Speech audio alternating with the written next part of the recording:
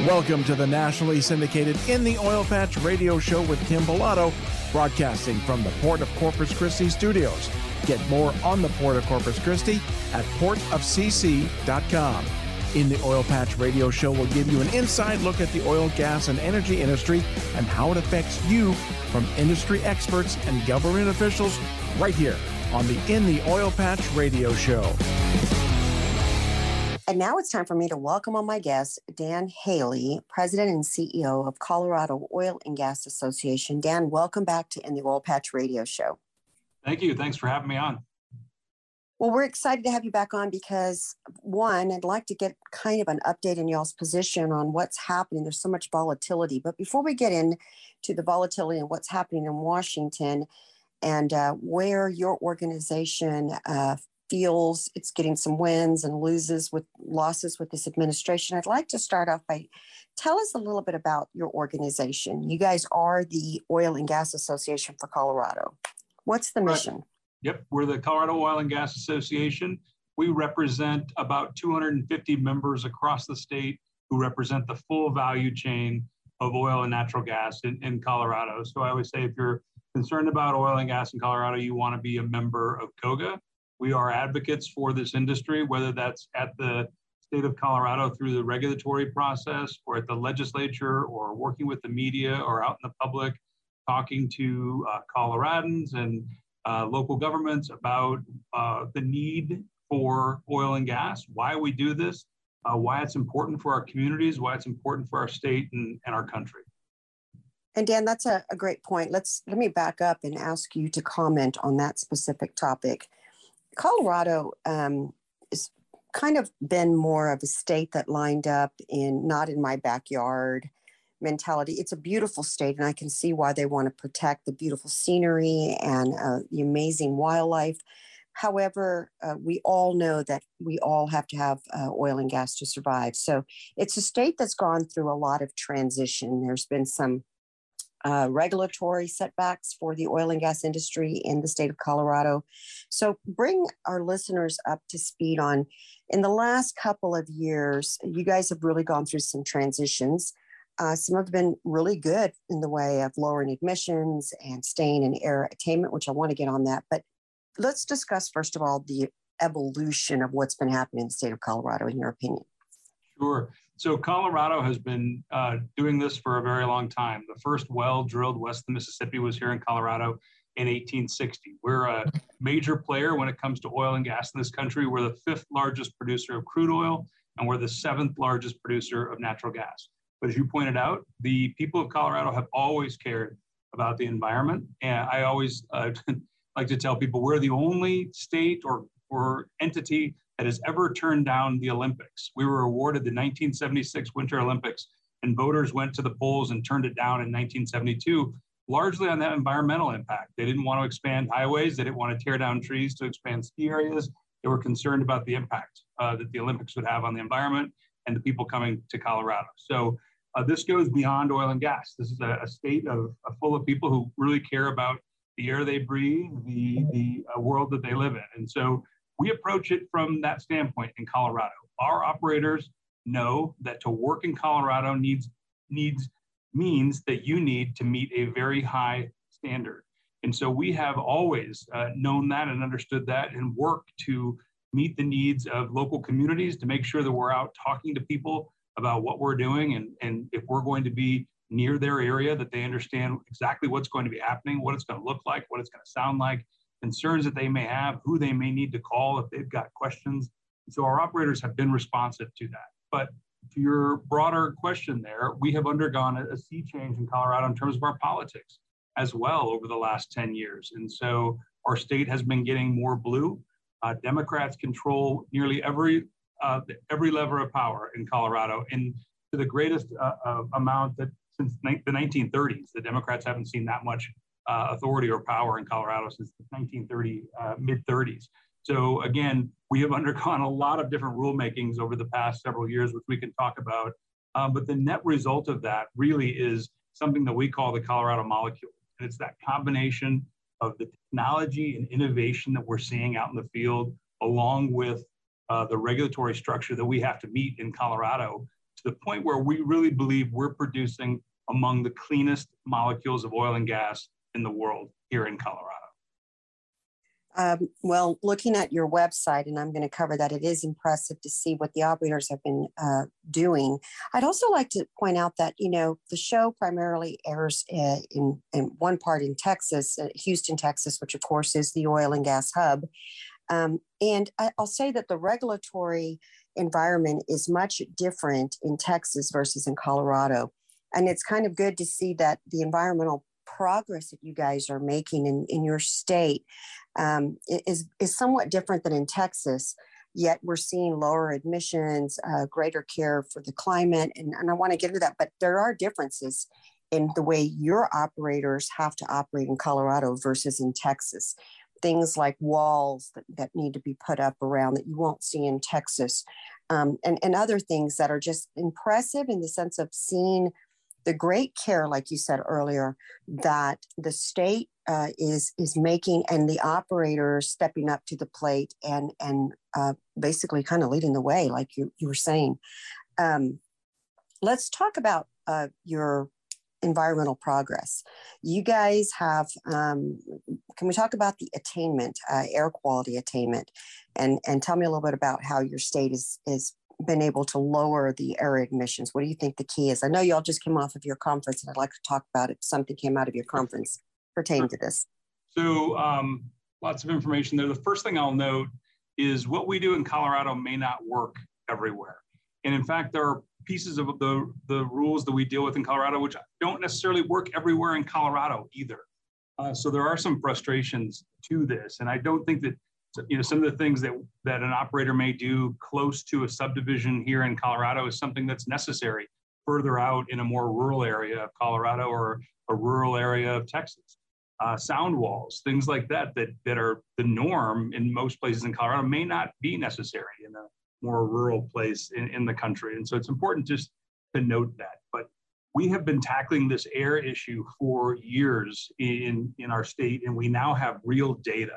The state still likes to use modeling and show air quality through modeling, but we've got real data that's been rolled up, thousands and thousands and thousands of measurements, tens and thousands of air measurements, which show a really good positive story for this industry. Over the past 10 years, while our production was quadrupling here on the Front Range of Colorado in the Denver-Julesburg Basin, our production was quadrupling, but the air data shows our ambient methane concentrations were down 50% in that same time period. Ethane concentrations were down 65%, and total volatile organic compounds were down 57%.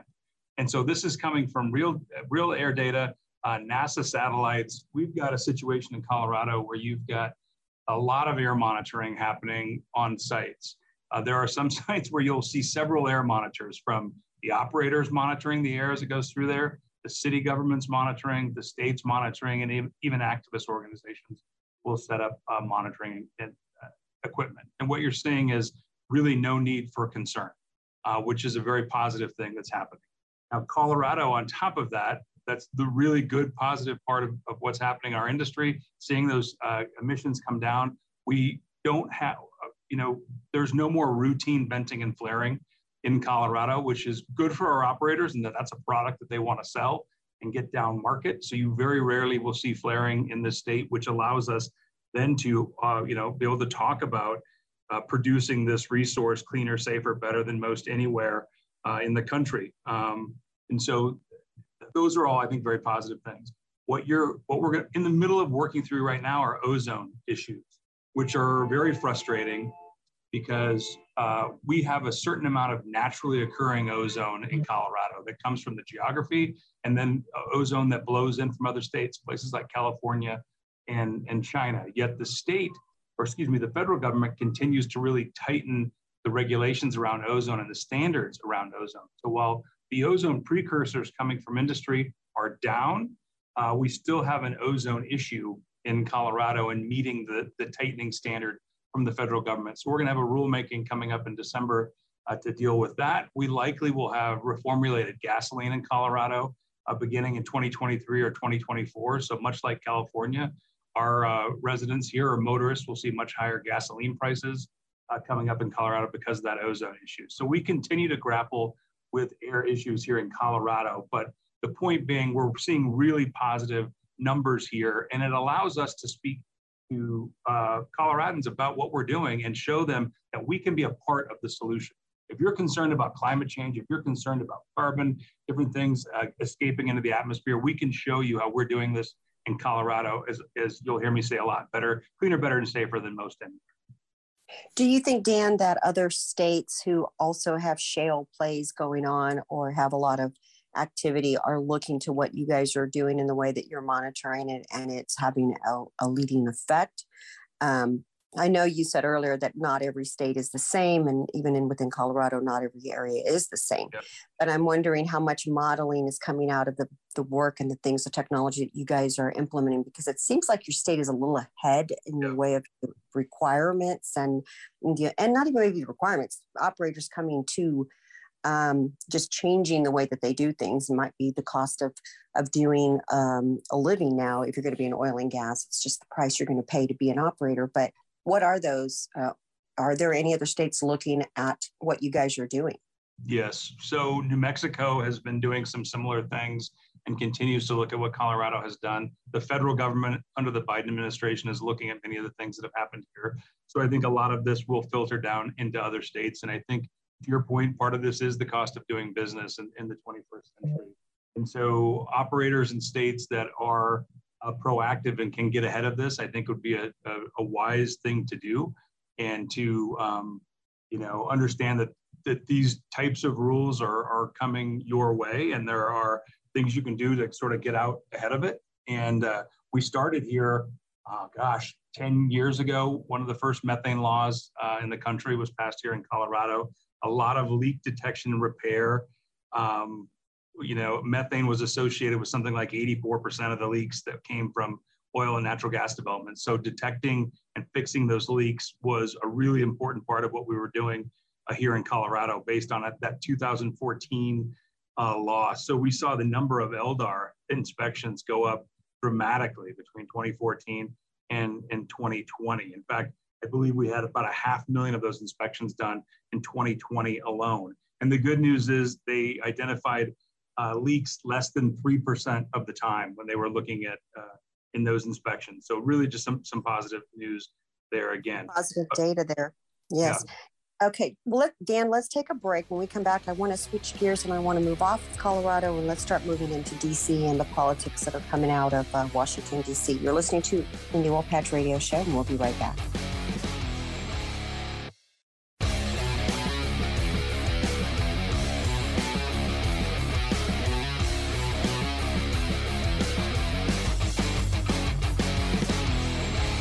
And we're back. You're listening to In the Oil Patch Radio Show. My guest today is Dan Haley, President and CEO of Colorado Oil and Gas Association.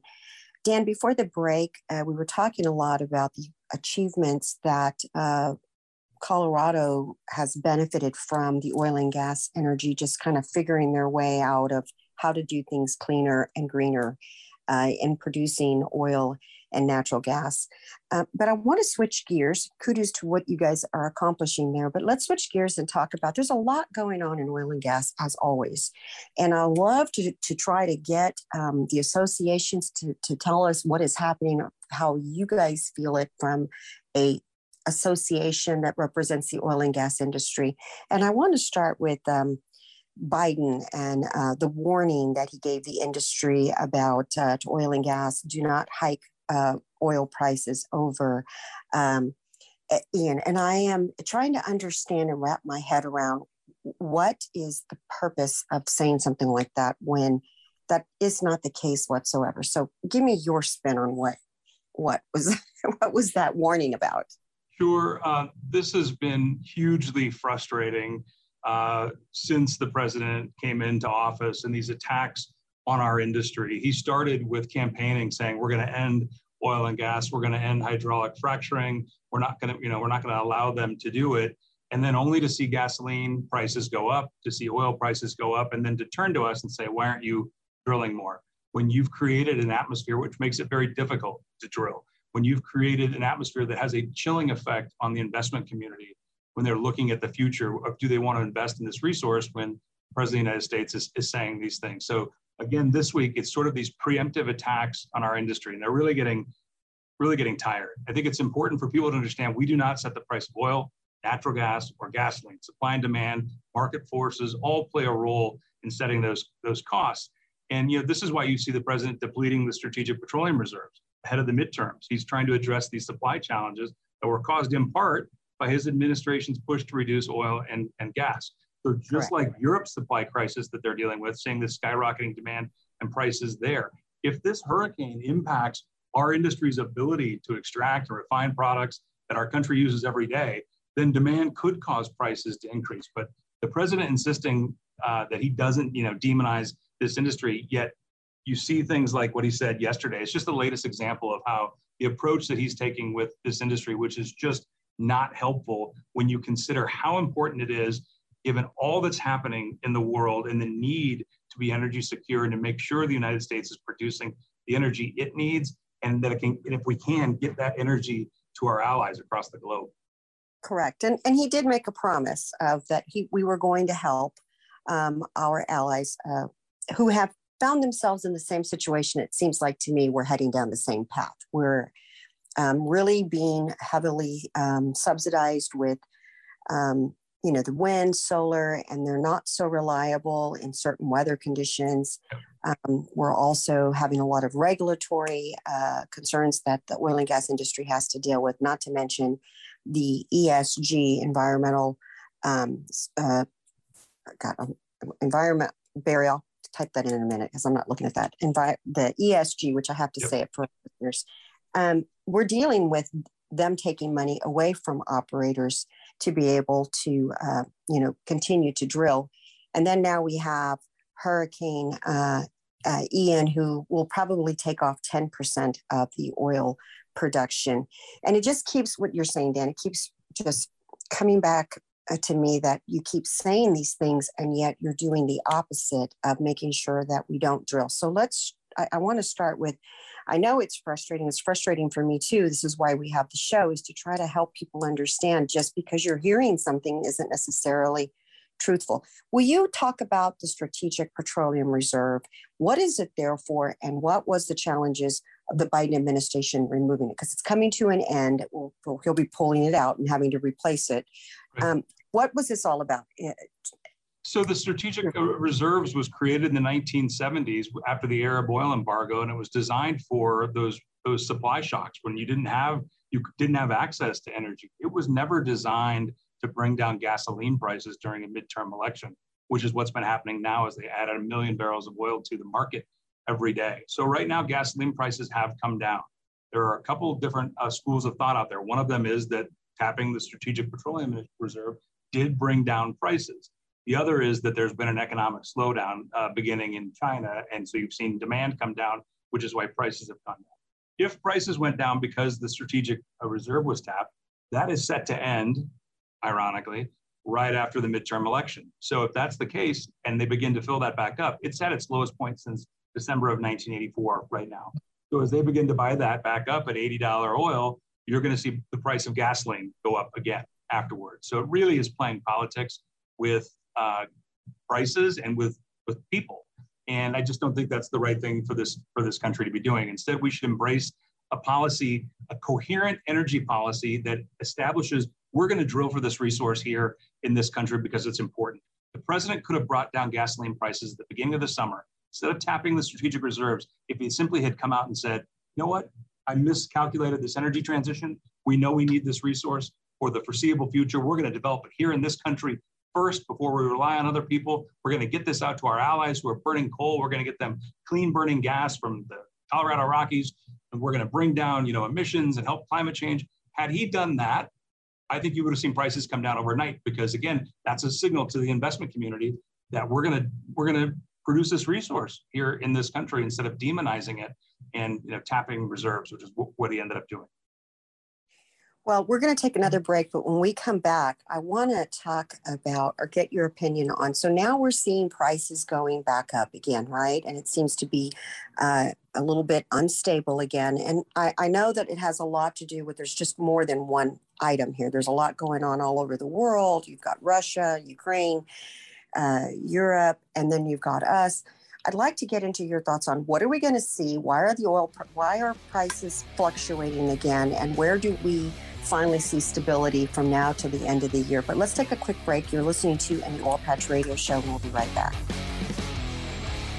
The annual AAPA Conference and Expo is coming up in Orlando, Florida, October 16th through the 19th, as seaport leaders and marine professionals will gather for networking, technical, and policy sessions. As the seaport's main event of the year, the AAPA Conference and Expo will provide access to the industry's top decision makers, professionals, and experts. If you or your company are interested in sponsoring this year's event, contact Kevin Traver at ktraver@aapaports.org. That's ktraver@aapaports.org. Farmers and ranchers are the hardest working people on earth and deserve a side-by-side vehicle that works just as hard. That's why Yamaha makes the Viking an all-new Viking 6, the world's first true 3- and 6-person UTVs assembled in America. Ranked #1 in drivetrain durability, Viking outworks and outclasses the competition in features, comfort, and off-road capability. For more, visit YamahaViking.com. Most dependable claim based on a 2013 Yamaha Source side-by-side owner study.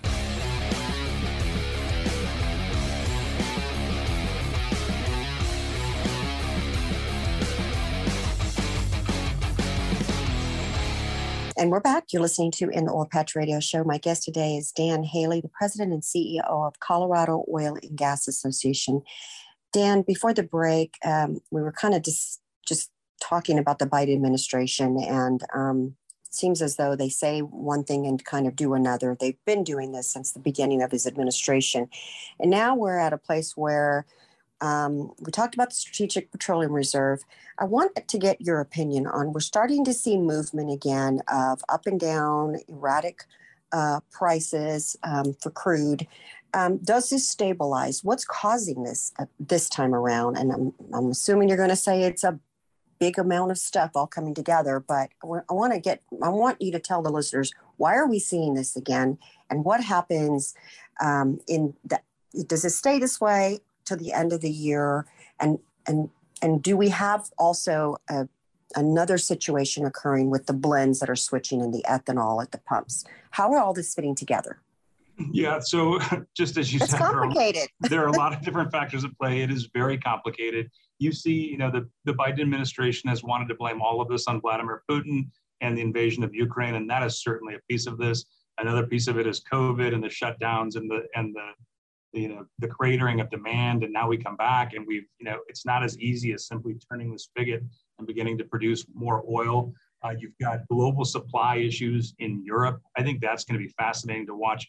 Fascinating in a kind of a morbid sense. It's going to be really unfortunate to watch what's going to happen there this winter with the lack of natural gas in parts of Europe. They're looking in Great Britain, utility bills are supposed to rise 80% this fall, and inflation could hit 22%. A third of that country's residents could succumb to poverty this winter because of those costs. I think you'll continue to see higher oil prices for the foreseeable future on that basic high school economics supply and demand issue. There's going to just be less supply as we go forward for all those reasons we just talked about. And so you're going to continue to see those higher prices. I think natural gas prices are going to remain high as well, which is what really is going to hit people in the pocketbook this winter. It's going to start. You'll see it in Europe at a much greater level than you'll see it in this country, but it will begin to hit this country this winter time too. And it's going to be a shock for people when their bills come. And then you have to think about all the other things that impacts, including fertilizer and fertilizer costs. And what does that do for agriculture and how much it costs to grow the food that we rely on across the globe. So this will reverberate across the globe this winter. And again, right now in this country, we have an incoherent energy policy. What is our energy policy? It's to transition to renewables. And by 2030, 2040, some unrealistic dates, so we're relying on unreliable energy sources and begging Saudi Arabia to produce more oil for this country. Again, I've overused the word frustration, but it is frustrating when we have the resources we need under our feet, but we do not have the political will to get them out of the ground and get them to the people who need them. Well, Dan, it was very telling when President Biden said that he wanted to speak to the executives in oil and gas. And then they wound up getting shuffled around to the Secretary of Energy, and he chose to meet with the executives from wind and solar on renewables. And I believe my stance is that we should be open to all forms of energy because we need it. Yep. So there isn't a winner or loser, but anybody listening who thinks that we can get off oil and gas anytime soon is very, very misinformed. And all that happens is we just continue to pay more for, like you said, very poor policies that are not coherent at all. There's no understanding rhyme or reason why we're doing these things. But I think we have a model to look forward to, and that's Europe. And what you said, we should pay attention to this winter when it's actually going to take people who probably were considered to be middle income earners into now their poverty, because what they don't understand is their utility bills. This is natural gas we're talking about, and it's going to get extremely high. You said 80% of their bills are going to go up to 80% of their bills. Can you imagine that happening here? So I see the model unfolding in Europe. Are we smart enough to pay attention? And when we go to the polls, we have to look at who we're voting for, because people who believe this, we're going to continue to pay higher prices. We're going to take a quick break. I want to talk about Nord Stream pipeline, what's happening with Russia, and continue the conversation about what's happening in Europe, because I think it's important the American people see it and start paying attention to that. Let's take a quick break. You're listening to In the Oil Patch Radio Show, and we'll be right back. Any business can benefit from advertising to the oil and gas industry, but it's really important to partner with a marketing company that has a proven track record with this growing industry. Shale Oil and Gas Business Magazine is the one-stop shop that'll keep you in front of the customers that you need to grow your business. So let's start growing your business in Texas. Email us, info@shalemag.com. Again, that's info@shale, S-H-A-L-E, mag, M-A-G.com. Or you can call us, 210-240-7188. Again, that's 210-240-7188.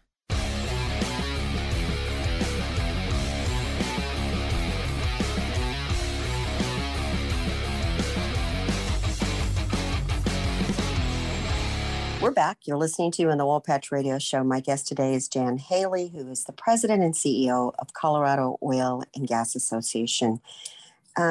Dan, let's switch gears and talk about the Ukraine invasion, Russia, Putin, and of course, this now new situation that's happening with their Nord Stream pipeline in the Baltic Sea. They've already detected 4 leaks. It's shut down. And a lot of the reports a lot of the media reports that are coming out are saying that Putin's behind this, that he really wanted to cut off Europe from his pipeline, and he didn't want to be left holding the bag, if you will. So, of course, we now have a problem with the Nord Stream pipeline that actually provides the energy that they need. What is happening there? Explain to us. Was this strategically done? How is this going to affect the people? And what kind of outcome are they going to see? Yeah, well, I certainly can't speculate as to the Nord Stream pipeline and what happened there, other than what I've read in media reports. But I can tell you that this puts a highlight or a spotlight on how important energy is to our lives, and how important it is to become energy secure and develop this resource here in the United States.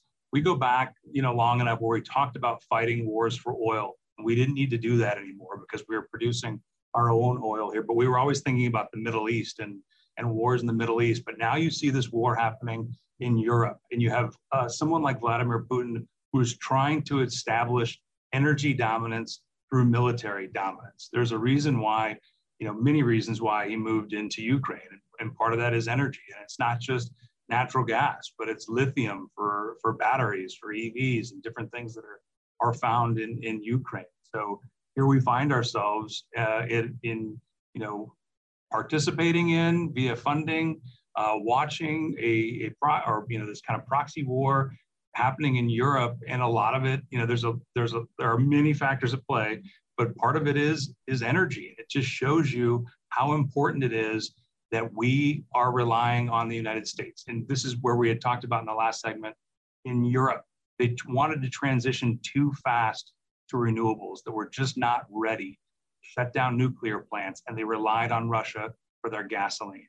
In parts of Great Britain a few years ago, they were importing wood from the United States to burn for power. That's not an environmental solution. That's not a 21st century solution to our energy. So I think we have to be very careful, watch very carefully what's happening right now with Russia and Ukraine and how it relates to energy, and how we respond to that, I think will be very important. And one of those reasons ought to be developing our resources. As you pointed out, the world needs energy. I believe it's a human right. And so I am all the above as well. I obviously advocate for the oil and natural gas industry. We have 7 billion people on this planet. 1 billion people do not have access to any electricity. Another billion have access to intermittent electricity, meaning it shuts off for days on end or throughout the day. They deserve the same things that we've grown accustomed to in this country. And that is, when we get up in the morning, the lights go on and you've got power.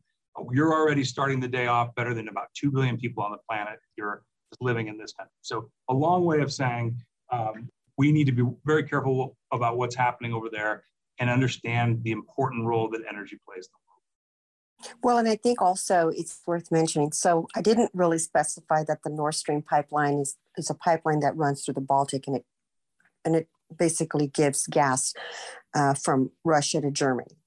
However, it was reported over there that there was a large explosion, and they're leveling it right at Putin's feet, of saying this was deliberate and it was intentional. So when you mentioned how we have had to go into unnecessary wars in the past, especially in the Middle East, because of this very specific reason, and yet we're kind of moving in that same direction, that we are over-regulating the oil and gas industry.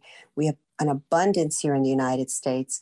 We're paying more, we're getting less. We can't help our allies in Europe because we're not producing enough. And we're depleting our own strategic petroleum reserves, which was really also created for war times. In case we have a war, we need that energy to fight that war. And so when you talk about the Biden administration and like, what kind of a policy is this? Because maybe a 12-year-old could have probably put together a more cohesive policy than what we have here. we need to learn the lessons of the past, and we have not done that here.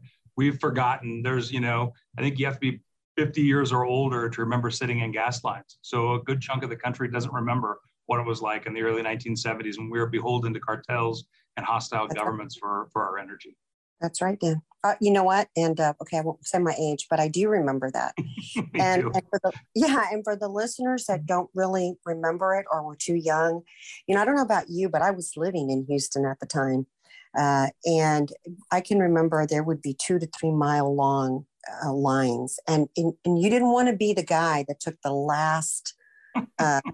Of the gas, because this is when fights would break out. Literally fist fighting was occurring, and you just saw the really horrible things that happen when societies start breaking down. This is not where we want to go, folks.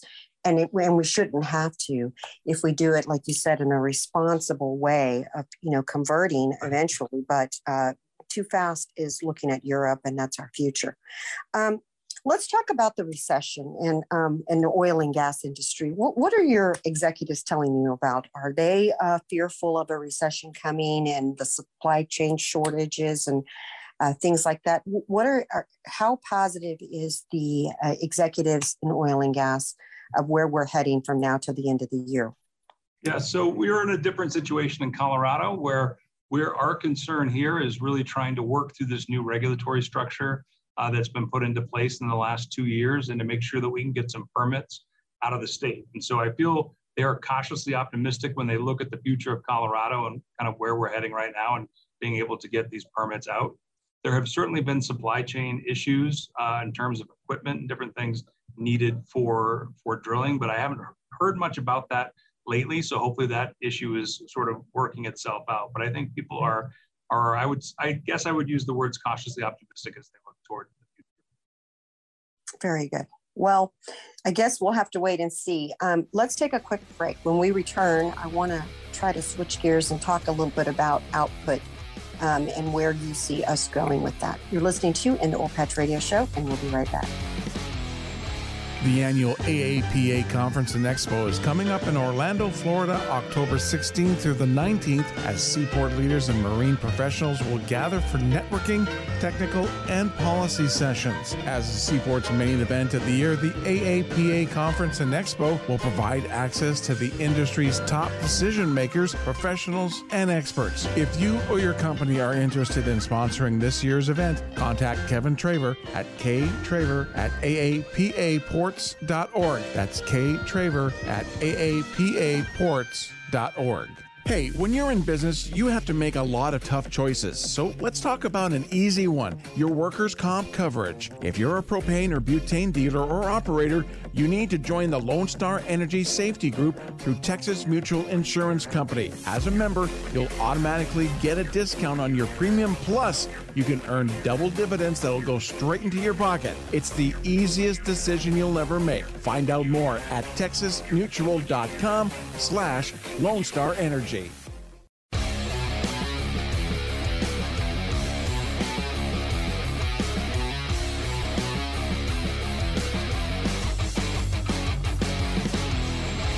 And we're back. You're listening to an Oil Patch Radio Show. My guest today is Dan Haley, President and CEO of Colorado Oil and Gas Association. Dan, in our final segment, I want to try to leave our listeners with some outward look or view. We have a lot of things going on in the world, especially when we talk about Europe, Russia, China, and of course here. But I'd like to see what you think as far as forecasting. What is the oil output? Is it going to grow here with all the situation and the problems that we're having with this administration? Is the energy industry going to rise to the occasion and provide more? Considering that we have OPEC Plus meeting October the 5th, and they're really considering cutting substantial oil production, which I'd like to get your opinion. Doesn't sound like a good idea to me of how it's going to help us, but Sure. Tell us what you think first on, can we produce more? I will always bet on the side of American oil and gas producers. If this is where we're heading, I will always put my money down on the men and women who work in this industry of doing what they need to do to get us to where we need to go. They have always done it. They've innovated. They've engineered their way around problems and found solutions. And I have full faith that they can, produce the energy that we need. But again, I'll come back to, we need a coherent energy policy that allows for it. We need Congress people to stop dragging bank executives into an inquisition in Congress and telling them to stop funding oil and gas. We had a representative tell a bank executive this past week she said out loud to young people that they should defund this bank and stop investing in this particular bank. And to me, sometimes I question what country I'm living in. We've got, people in Congress telling people to make a run on the banks because they're investing in a product that every single one of us uses every single day and will need for the long foreseeable future. So there are several things that we need to continue to see happen in this country. That's one of them, to stop demonizing this industry, to understand the importance of it and where we're heading. And we talked about energy transition in a recent segment. And I wanted to point out something that Chris Wright, the CEO of Liberty Energy, a point that he made. He looked at the energy transition and said, at its current rate of transition, we will fully transition to renewables in the mid-2600s, 600 years from now. Now, granted, there'll be changes in technology and things can move along quicker, but it's an important thing to understand, for people to understand, that this is not going to happen overnight. The technology doesn't allow for it. And so we cannot rely on unreliable energy and electricity in the 21st century. So a long way of saying, I feel like a lot of things will line up in our favor in terms of what we're going to see happen in Europe. We will continue to see demand for this product because the economy will continue to grow. We're going to add 3 billion people to the planet by 2050. They are going to need energy. They're going to need access to affordable, efficient, and abundant energy, that comes from natural gas, that comes from oil. And so I'm confident that there's a strong future for this industry. But what would be helpful is a coherent energy policy coming from top. And Dan, I know you're not a scientist, nor am I, but all the data suggests that for the amount of, we should be trying to recycle and doing things greener. I'm not opposed to any of that. That's a great idea. But the amount of what we will change the course if we were to stop right now, there's a listener that's saying, but what, doesn't matter what price we need to pay, it's about the climate. And them, I'm saying, we get it, but if you just unplug, millions of people will die all over the world instantly. What about the elderly people that are needing some kind of a surgery or transplant or a ventilator? These all things run. We cannot survive in the dark without our air conditioners and our lights. And this is happening to a lot of people that they don't understand the big picture. But I guess more importantly, it's really, if we're looking at that long of a period and the amount that we're going to change, yet you have countries like India and China that are not moving towards or as fast as we are, and they don't have to for 20 years, and they continue to be some of the biggest polluters on the planet. Right. And we put this, we understand that somebody is not telling the truth about what's really happening here. And I don't want to go into the whole money situation, but I believe there's a lot of reasons why financially we are being told that this is the things that we need to do versus really, is this a real reality? So I know I get a lot of emails and that's okay, but that's just my... That's a great conversation to have, Kim. We have to talk about the environment. The environment's important. We all live here, right? So the goal needs to be clean air. The goal needs to be clean water. But we also have to have realistic discussions about how we're going to get there and the energy that's going to be needed. There are trade-offs to every single energy source out there. There are certainly pros and cons to oil and natural gas, just as there are to electric vehicles and the batteries that are required for electric vehicles. There's a wind turbine graveyard in Casper, Wyoming, where they're burying the blades from wind turbines because they can't be recycled. So there are trade-offs to every single thing. We just need to have that realistic discussion about what we need for energy. And far be it from me to defend China or India, but you know why they're polluting? Because they're creating all of our stuff for us. We stopped manufacturing in this country, and we've decided it's okay to punt our environmental issues over to China and India and have them make stuff for us and then ship it back overseas. That's not an environmental solution. We're punting our issues elsewhere on the planet. Again, part of a broader discussion that needs to be had. We need to bring manufacturing back into this country. Know that it's okay to make things here. And I bet we'd make them cleaner than they're going to make them in China or India. So a lot of what we've done in the last several years is put our head in the sand and hope for the best. And I think we're hitting a point now where we can't do that anymore. And we need to have honest conversations about where we're going as a globe and certainly as a country. I agree. And I think for our elected officials that go out and demonize the energy industry, they should take like the challenge of a 2-week, try living 2 weeks without any energy and see how long you really last. You won't last long. If I could just be real quick here, energy is the underpinnings of our modern society. Look at the COVID, the pandemic. We survived largely because of oil and natural gas. The natural gas needed to do the cold storage for the vaccine, the plastic that became the vials, the plastic that people put up around their restaurants outside, the propane they used to heat those tents. I mean, we needed oil and natural gas to survive that pandemic. It's a huge part of our lives in the 21st century. It makes things better. That's correct, Dan. I'm going to leave with one quick question, which is OPEC Plus, October 5th meeting. Which way are you leaning? Are they going to do a substantial cut and make matters worse? I really shouldn't speculate. My guess is that they will do a cut, but it remains to be seen.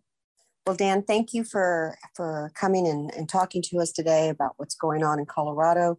For anybody listening who wants to join a member, where do we send them to? What's your website?